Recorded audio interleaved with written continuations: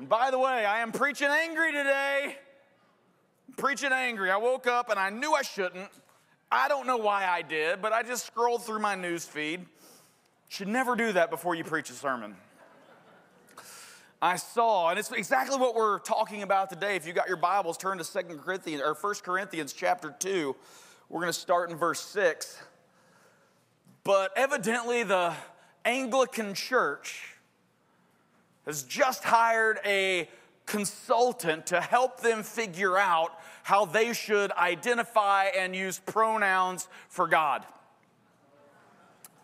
I mean, can you believe the stupidity of the world in which we live? Rob. I mean, when I went to seminary, nobody sat me down and said, this is what you're going to have to be dealing with in 15, 20 years from now. It's insane. Take church off your sign if you need a consultant to help you figure out how to talk about the God that you say you love. He tells us how we are to refer to Him. And if we love Him and we take the revelation of Him seriously that He gives us, we don't need anybody from out there to come in and tell us how to talk about Him. He reveals Himself as Father and should be honored as such by the people who claim to follow Him. Amen? This stuff ain't hard. I'm watching myself. I'm being good. If you got your Bibles, 1 Corinthians chapter 2, verses 6 through 16, I'm going to read the whole thing to you because I want you to hear it all. And then we'll go back and we'll begin to walk through. And remember, there's division in the church and Christ is not divided. So it's not God's fault there's division. It's the people's fault. And Paul is putting on display for them for the last couple weeks, and we still got a couple more weeks to go, all the way into chapter 4. Paul is contrasting and comparing the wisdom of God revealed through a crucified Christ versus the wisdom and power of men. Wisdom and power of God and the wisdom and power of men.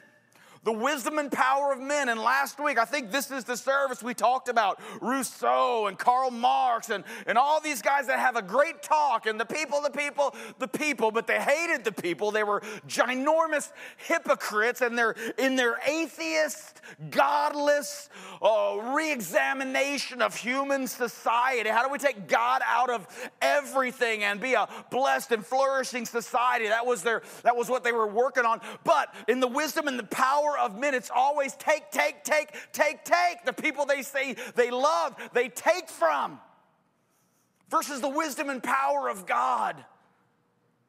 I mean, if no one's more powerful than God, the creator of all things, and how is His power, how is His wisdom revealed? Through giving. Men take, God gives. For God so loved the world, He gave His Son, the epitome of all of the wisdom and all of the power of God, revealed in the life and the death and the burial and the resurrection of Jesus Christ to give us life, abundant life here and eternal life in His presence, in His glory forever. Verse 6, yet among the mature, we do impart wisdom, although it is not a wisdom of this age or of the rulers of this age who are doomed to pass away. But we impart a secret and hidden wisdom of God, which God decreed before the ages for our glory. None of the rulers of this age understood this, for if they had, they would not have crucified the Lord of glory. But as it is written, what no eye has seen, no ear heard, nor the heart of man imagined, what God has prepared for those who love Him. These things God has revealed to us through the Spirit. For the Spirit searches everything, even the depths of God. For who knows a person's thoughts except the spirit of that person which is in him? So also no one comprehends the thoughts of God except the Spirit of God. Now we have received not the spirit of the world, but the Spirit who is from God, that we might understand the things freely given us by God. And we impart this in words not taught by human wisdom, but taught by the Spirit, interpreting spiritual truths to those who are spiritual. The natural person does not accept the things of the Spirit of God, for they are folly to him, and he is not able to understand them because they are spiritually discerned. The spiritual person judges all things, but is himself to be judged by no one. For who has understood the mind of the Lord so as to instruct him? But we have the mind of Christ. Let's pray. God, you are good, and I am thankful for you. I'm thankful for your hand upon us, your presence with us. Lord, I'm thankful to be with brothers and sisters this morning who love you, long for you, want to know you more deeply and more personally. Lord Jesus, may your Spirit be present this morning. Lord God, even now we sense you, and our hearts burst with thanksgiving that you are here to teach us, to lead us, to guide us. You don't leave us blind, deaf, and dumb, but you take scales off our eyes. You grow us into mature men and women of God. We're thankful this morning.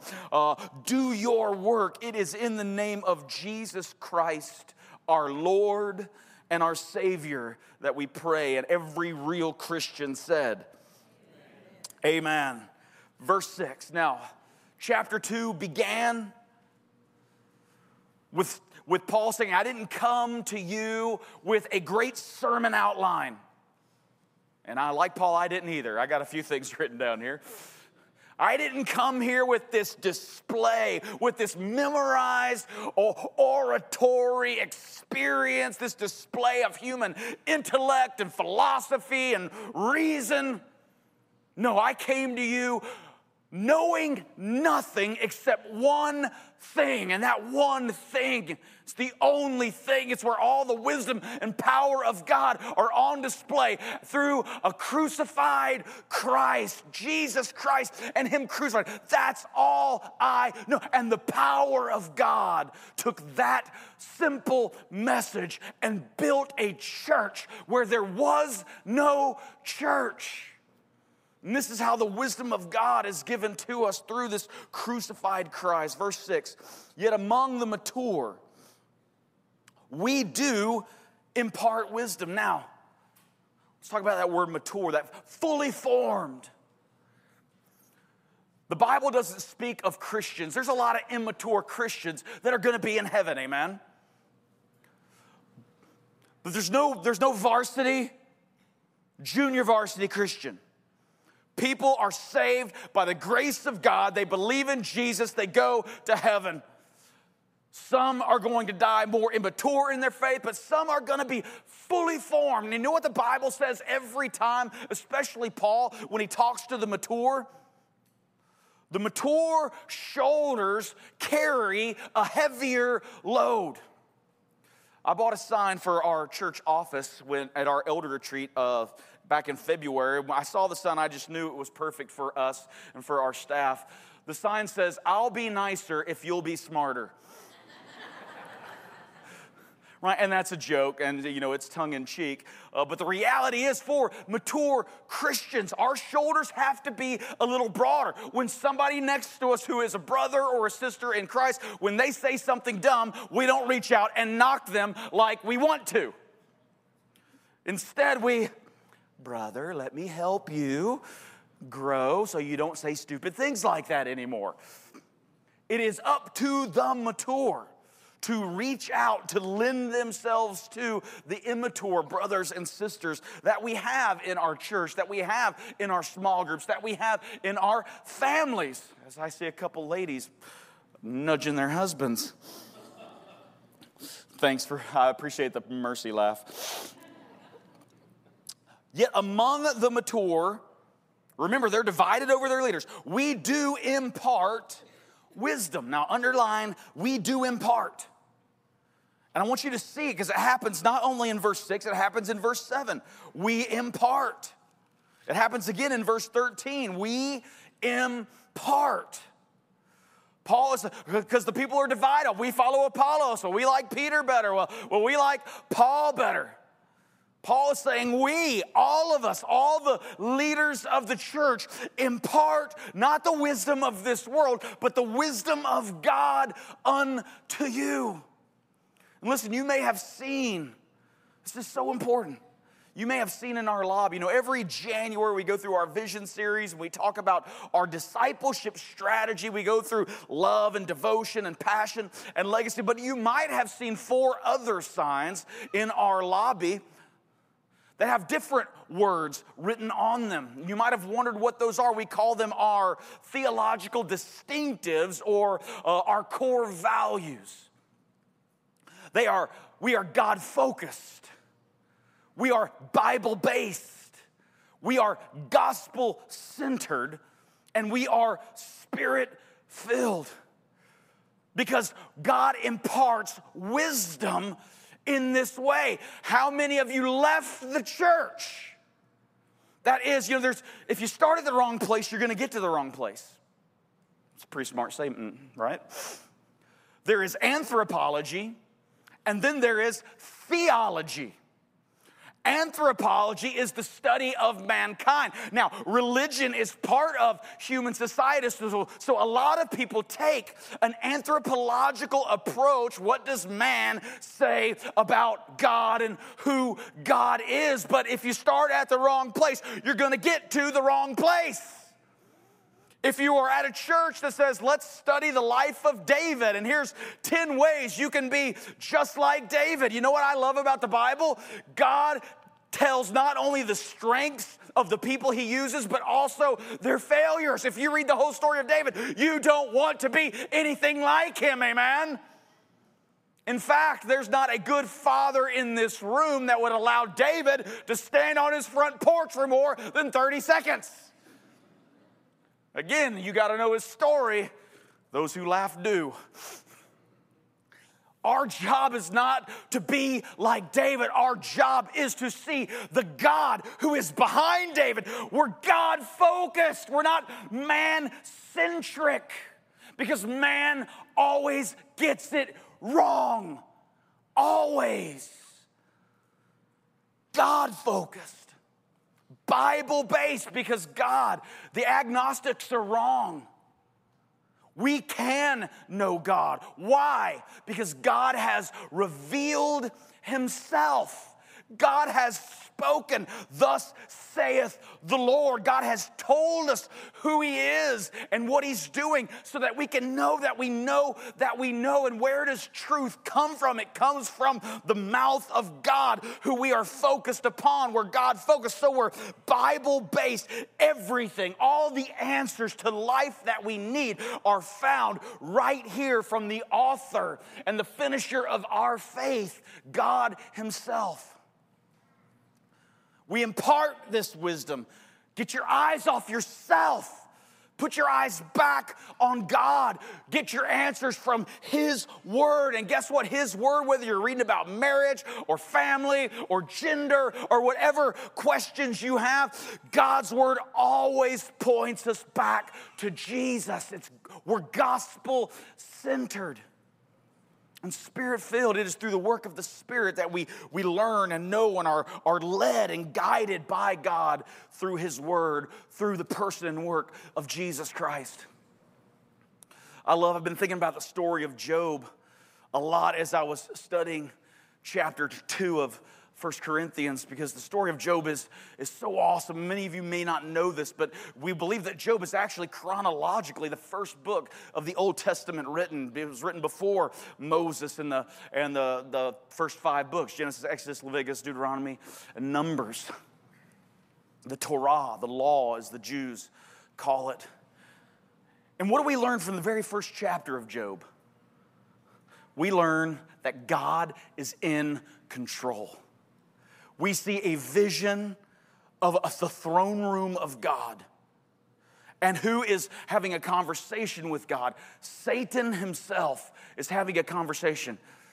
And in that we see the sovereignty of God. Satan cannot do anything without God's permission. Is that awesome or what?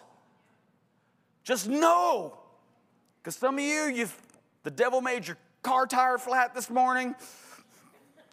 We got a lot. We blame Satan for a lot of things. But there is nothing Satan can do because Satan is a created being. The angels are a created race by God, the same way we are created. Just a little lower than the angels, but in the image and likeness of God. God is sovereign. Satan is complaining because he can't turn anybody, change anybody's mind from honoring God. And God says, have you considered Job?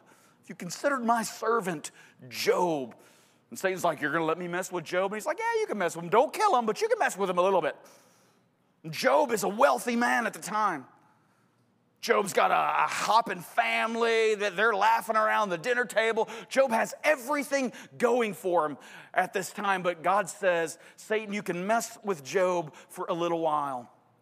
And Satan goes, and we know the story of Job in just a few chapters. He loses everything. He loses his wealth.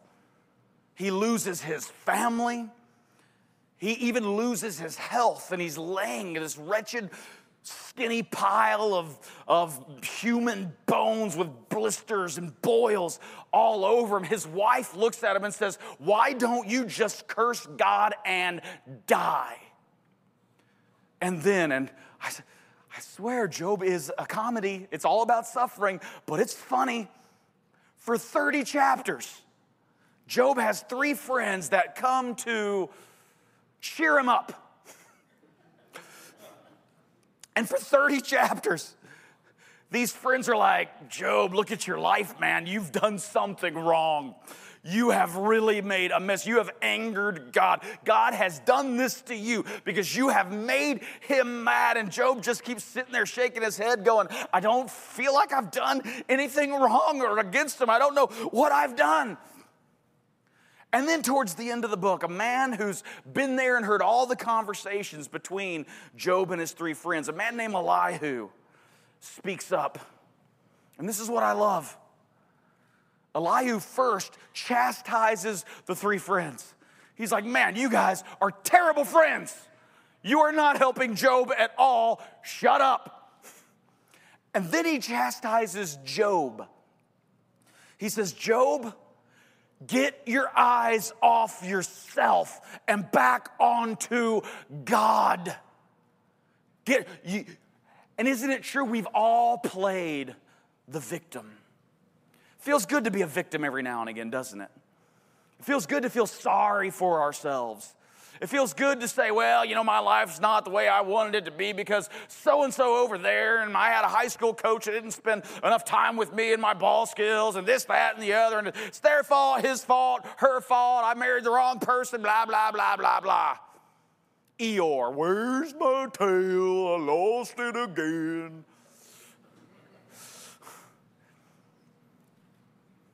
There's a problem when our eyes are on ourselves. When our eyes are on ourselves, we're operating in the wisdom of man, the power of man. This is not the wisdom that Paul or Apollos or Peter are trying to convey to the Corinthian church. There's a better wisdom that comes from God. There's a better power that comes from God. It's that we're trying. Get your eyes off of yourself and back. Become God-focused in all your dealings. That's where wisdom and power from God begin to operate in your life. Right here, right now, your life can be better. Put your eyes on your Creator. Among the mature, we do impart wisdom, although it is not a wisdom of this age or of the rulers of this age who are doomed to pass away. One of my favorite poems by William Blake Shelley, it's called Ozymandias. And I've told you this before, but But he was inspired at an archaeological dig in Egypt. They found this statue that had this inscription at the bottom. It was a statue of one of the kings, one of the pharaohs. And the inscription said, "Look upon me, all you, and fear and tremble. Look at all the works of my hands."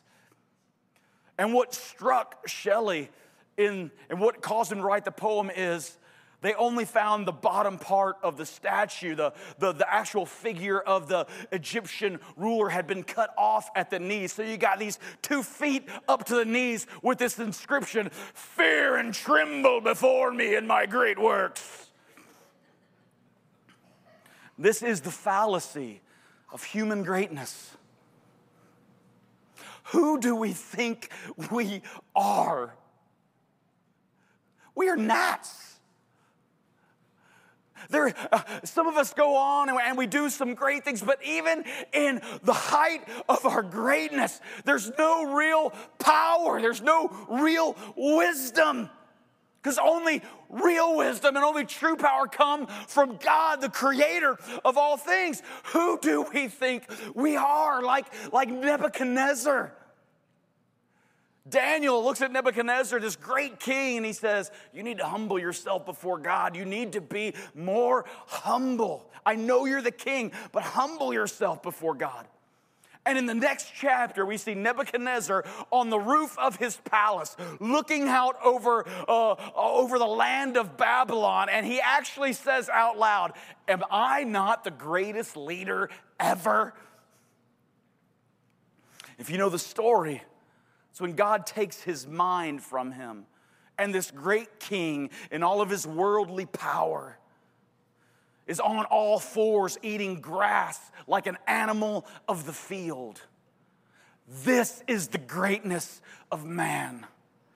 When we judge ourselves, oh man, we can find some good things to talk about ourselves. But when we put our greatness next to God himself, we realize there is nothing, each and every human being, doesn't matter who we are, what we've accomplished, where we come from, the greatest ball players, the greatest speakers, the greatest politicians, the greatest building builders, we all die the same way, in humility, able to take nothing of our achievements on with us.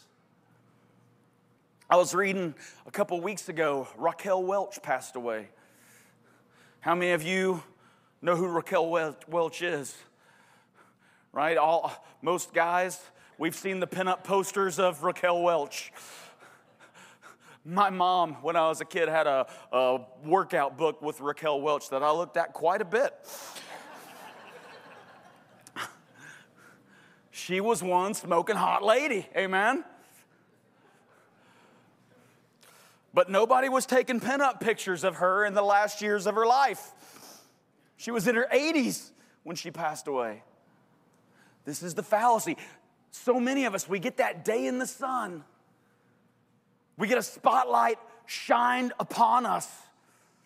And we tend to overestimate our value and our contribution in the world. But all this, like the grass of the field, withers away.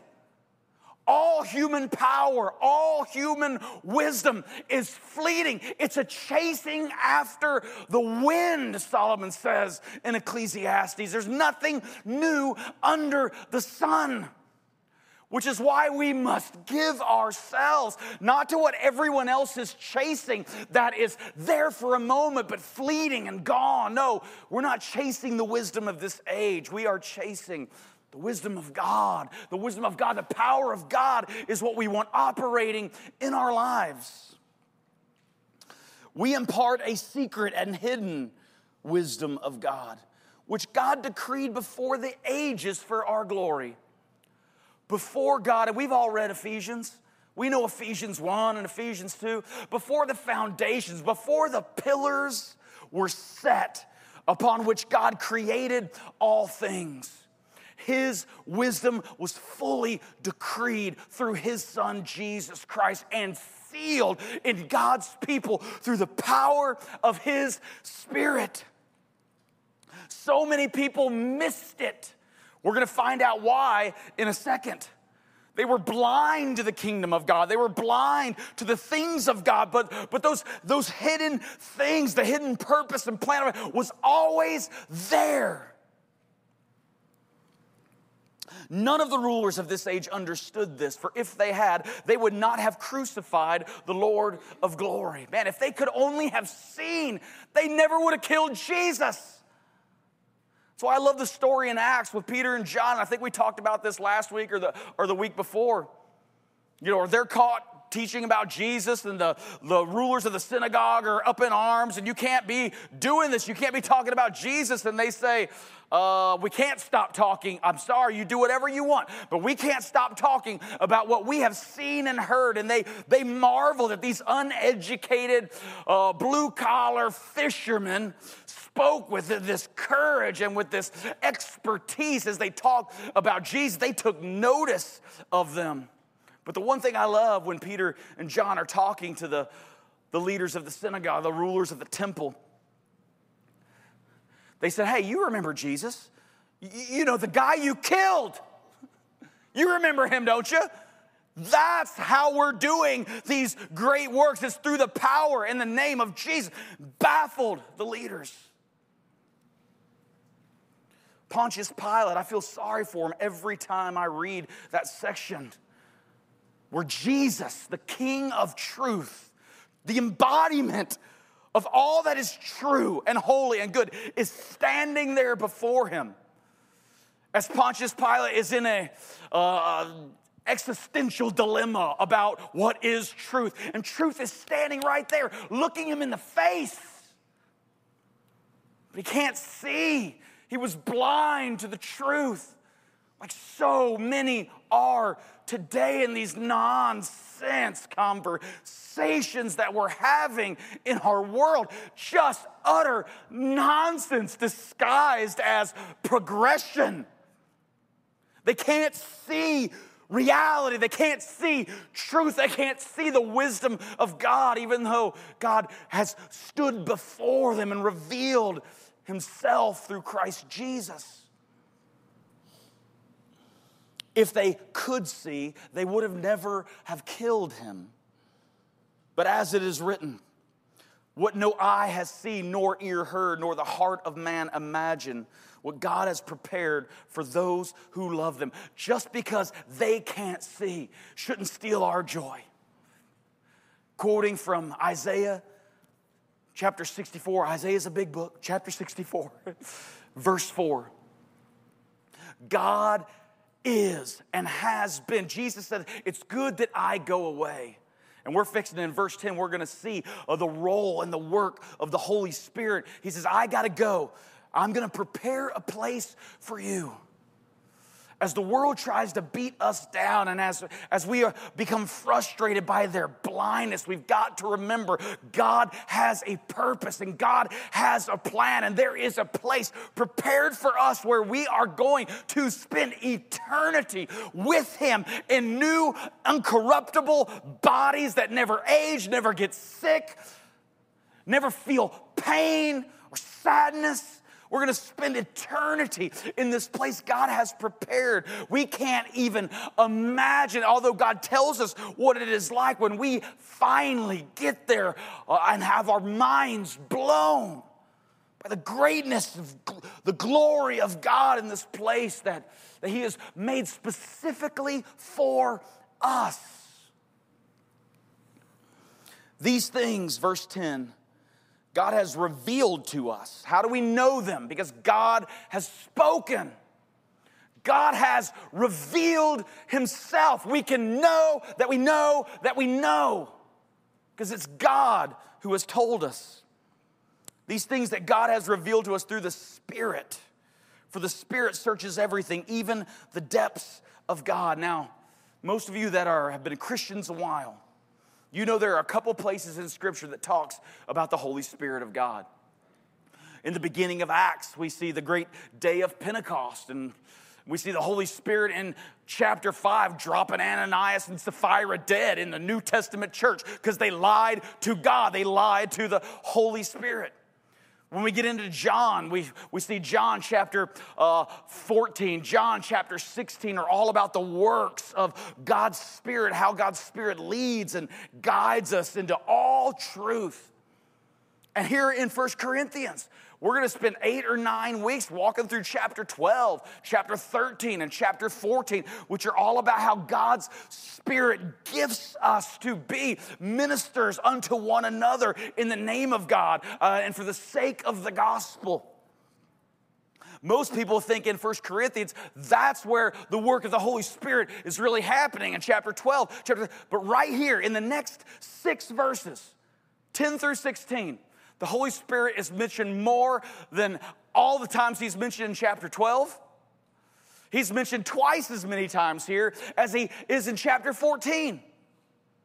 Because the wisdom of God and the power of God, we can only know, we can only possess, we can only operate in through the work of the Holy Spirit. This is how it happens. This is how the blinders come off of our eyes.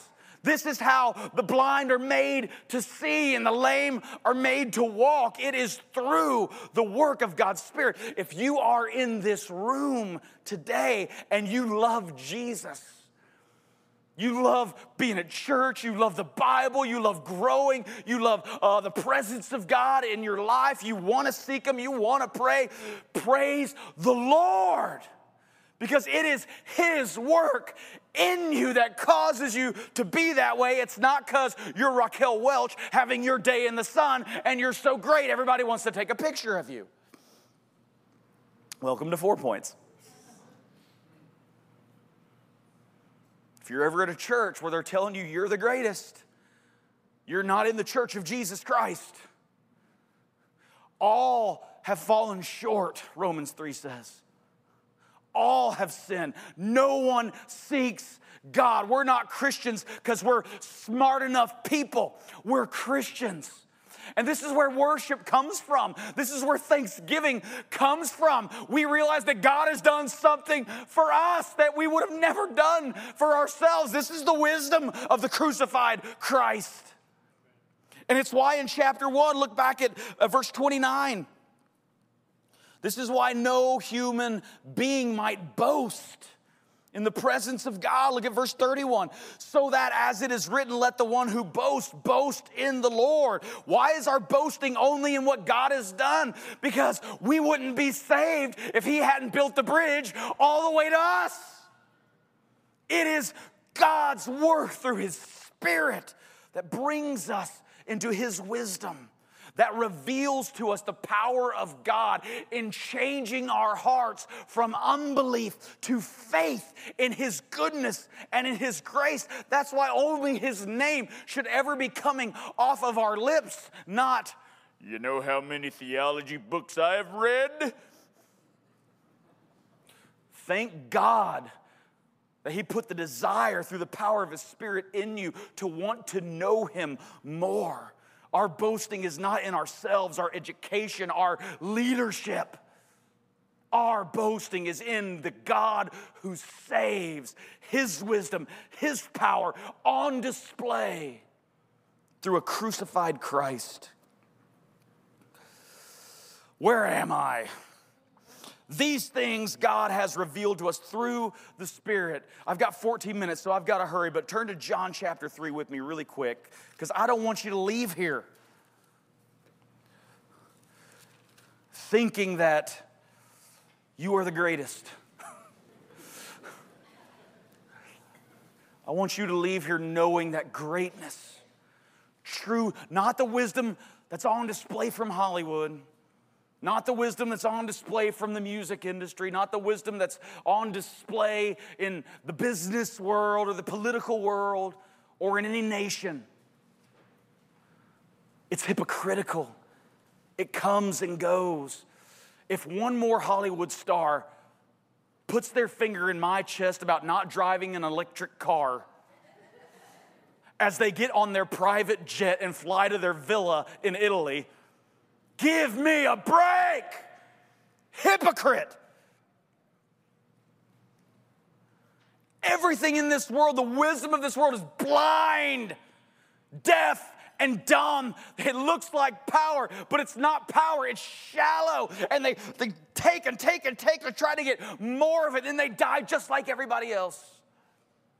It's a different wisdom, and it comes through not our ability to process and see it. We can't see it until God reveals it to us. This man named Nicodemus comes and he meets with Jesus, and he's a leader. Let's read chapter 3, verse 1. Now there was a man of the Pharisees named Nicodemus, a ruler of the Jews. Now, the Jews had a group of people, 70 people, called the Sanhedrin. They made all the laws and tried all the bad guys. Nicodemus was part of this group, so he's an important man. He's a man with worldly wealth and worldly influence and worldly power. And he comes to Jesus by night. A lot of people say he came by night because he didn't want any of his friends to see. But I don't think that's the case at all. I think both he and Jesus had a lot of responsibility. They were very busy guys, and night was the only time they could find to come together. But this man came to Jesus by night and said to him, Rabbi, shows respect to Jesus. Rabbi, we know that you are a teacher come from God. No one can do these signs that you do unless God is with them. So Nicodemus comes to Jesus and says, I know you're from God. There's no way. I've heard your sermons. I've seen miracles that you have performed. There's no way you can't be from God. And he's asking a serious question here, a question that we need to get the answer right.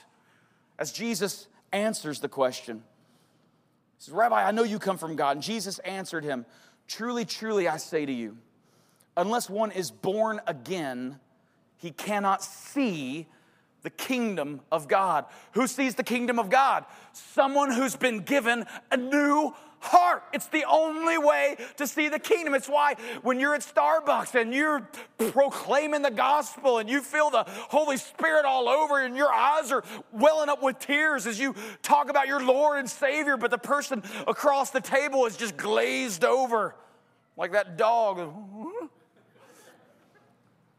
Something has to happen. New birth has to happen to see the kingdom. If you can see it, praise the name of the Lord. You got to be born again. Nicodemus. Well, I love the straightforward question.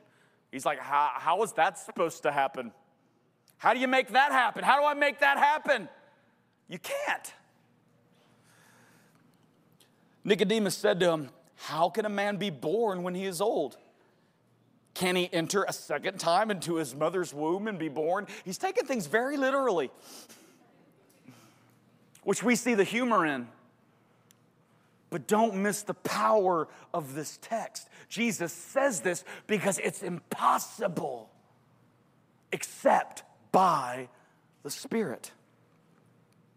How can a man be born? Jesus answered, truly, truly, I say to you, unless one is born of water. A woman's water breaks and then she gives birth. There's physical birth. Unless one is born physically and the Spirit. You got to be born of water and the Spirit. He cannot enter the kingdom of God. That which is born of the flesh is flesh, and that which is born of the Spirit is spirit. Do not marvel that I said this to you. You must be born again. The wind blows where it wishes. You don't see the wind, but you can hear it. You can see the effects of the wind. Oh, I turned from John 3 back to 1 Corinthians. Yeah, I just meant to turn the page. You hear its sound, but you do not know where it comes from or where it goes. So it is with everyone who is born of the Spirit. And Nicodemus says, how can these things be?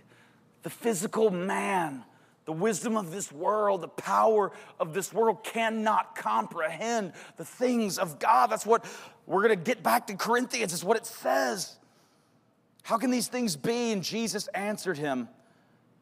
And again, there's so much comedy in the Bible. Are you the teacher of Israel and yet you do not understand these things? Truly, truly, I say to you, we speak of what we know and bear witness to what we have seen, but you do not receive our testimony. If I told you earthly things and you do not believe, how can you believe if I tell you heavenly things? No one has ascended into heaven except he who descended from heaven, the Son of Man. And as Moses lifted up the serpent in the wilderness, our crucified Christ must be lifted up, that whoever believes in him may have eternal life.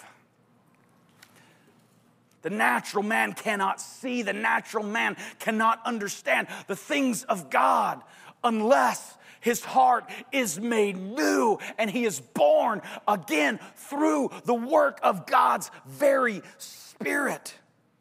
Again, this is why this should inspire worship in us of the God who saves us, who helps us see what we cannot otherwise see.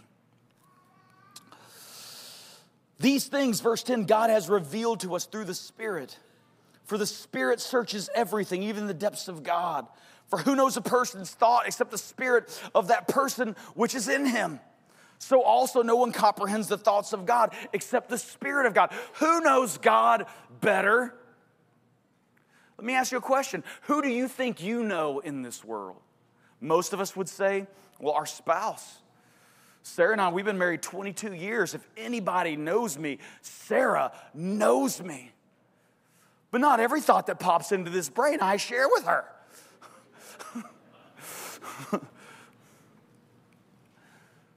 Who knows me better than anyone else? Me. I know the inside of me. I know every thought I've ever had. I know every motivation. I know me better than anyone else. So who knows God better? Man, I have tried to memorize every word that has come out of his mouth, but I don't know him like he knows himself. Which is why God sends his Spirit who knows the motivation, the goodness, the glory, the perfection, the sorrow. He knows all things about himself, and it is he who comes to teach us and to grow us and to lead us and guide us into all truth. Praise God that God gives himself and that we can know his wisdom and his power that will end the divisions that occur among us. Verse 12, now we have received not the spirit of the world, but the Spirit who is from God, that we might understand the things freely given us by God. We impart this. These are not our own. How can Paul speak with such authority as a human being to other human beings? How can Apollos, where's his authority come from? What about Peter? Peter is just a dumb fisherman. How can he lead and proclaim truth to other people? How can I stand on this stage right now and proclaim anything to you? Do you know who I am? I got a couple degrees, but I am class A number 1 ding dong. Amen. I knew I'd get an amen sometime. How can we do it? Because we do so in an authority that is not originate in us or from us. It is an alien authority that comes from, man, I have decided I know nothing except Christ Jesus and him crucified. This is where the authority comes from. This is why we proclaim the way we do, because there is truth in this world of lies, and it comes from the origination of truth, the one who is truth himself. God Almighty, his Spirit, gives us authority to proclaim his words to other people, because God still wants to save lots more people. Amen. Everything that is good that comes out of us comes from God's Spirit at work within us. The natural person does not accept the things of the Spirit of God. They're folly. It just doesn't make sense. We talked about Richard Dawkins a couple weeks ago. It's just, I can't believe you're got all this brain power. You know all this mathematic stuff. And then you just talk about this Jesus. It's foolishness to them. He is not able to understand them because they are spiritually discerned. The spiritual person, and ushers, our sacrament team, if you'll come and begin to pass out the elements to our body of believers. The spiritual person judges all things, but is himself to be judged by no one. When we leave this earth, why is it that we're not going to stand between a jury of our peers to figure out whether we get into heaven or not? The natural man and the wisdom and power of this age, led by the rulers of this age, which the Bible says are nothing more than demons and doctrines that come from demons. Why are we not to be judged by them? Because there is half of reality that they are blind to. The natural man can't see the things of God, the Spirit of God, the kingdom of God. For who has understood the mind of the Lord so as to instruct him? But we have the mind of Christ. I take us back to Job as you're getting your blood of Christ and body of Christ. After Elihu speaks to the three friends of Job and Job himself, rebuking them and calling them to get their eyes off of themselves and back onto the Lord, that's when at the end of the book, God himself speaks. And he says, "Were you there, Job? Were you the one giving me counsel in my ear when I carved out the mountains? Or set the deep upon the pillars that I constructed? Were you there?" And it's when Job remembers, "Oh, I'm speaking about things I do not understand. Forgive me, Lord."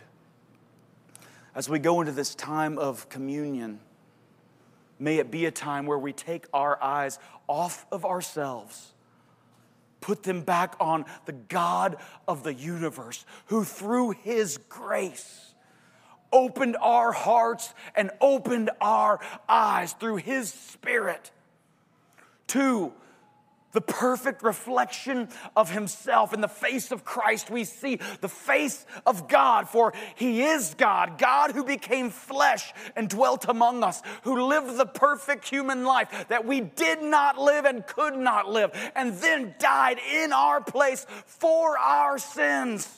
And they wrapped his body and put him in a tomb because he was as dead as any dead human has ever been. But through the power of God's Spirit, the Lord raised him back to life so that when we put our faith in him fully, he conquered sin, he conquered death, he conquered hell. And in the power of his resurrection, we can know God's wisdom and God's power right now, as well as existing in his glory for eternity in the perfect place that he has prepared for us. Think on these things as we celebrate his body and his blood.